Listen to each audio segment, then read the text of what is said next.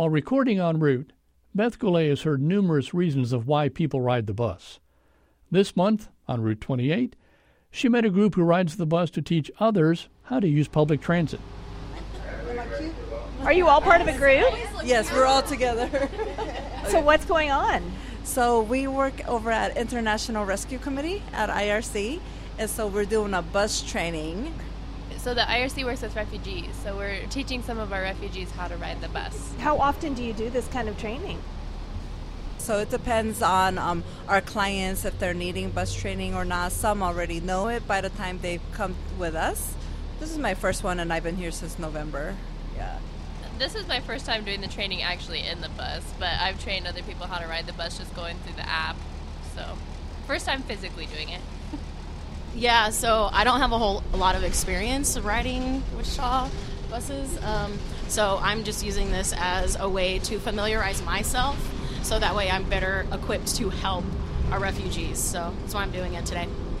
Yeah, I've been with IRC since last November. This is the second time I've done bus training. It's just a way to get familiar with the streets and how the bus system works, which bus goes where, which clients are on what part of town, and what bus system that they need to use. So yeah, I'm fairly new at it.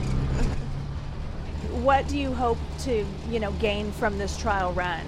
Obviously, our clients' ability to be independent is the first and only priority. So, I guess our goal is just to be able to let them do their thing on their own and feel confident in themselves.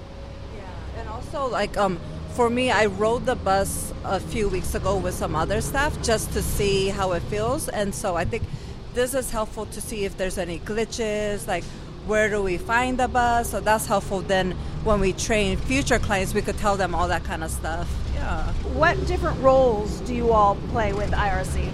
We're actually all on the same team. One of the programs in IRC, it's called ICM, stands for Intensive Case Management. So all the clients in our program are with us for a year to 2 years, and we just do intensive case management, more hand-holding, helping our clients who weren't able to learn all of the systems in 90 days.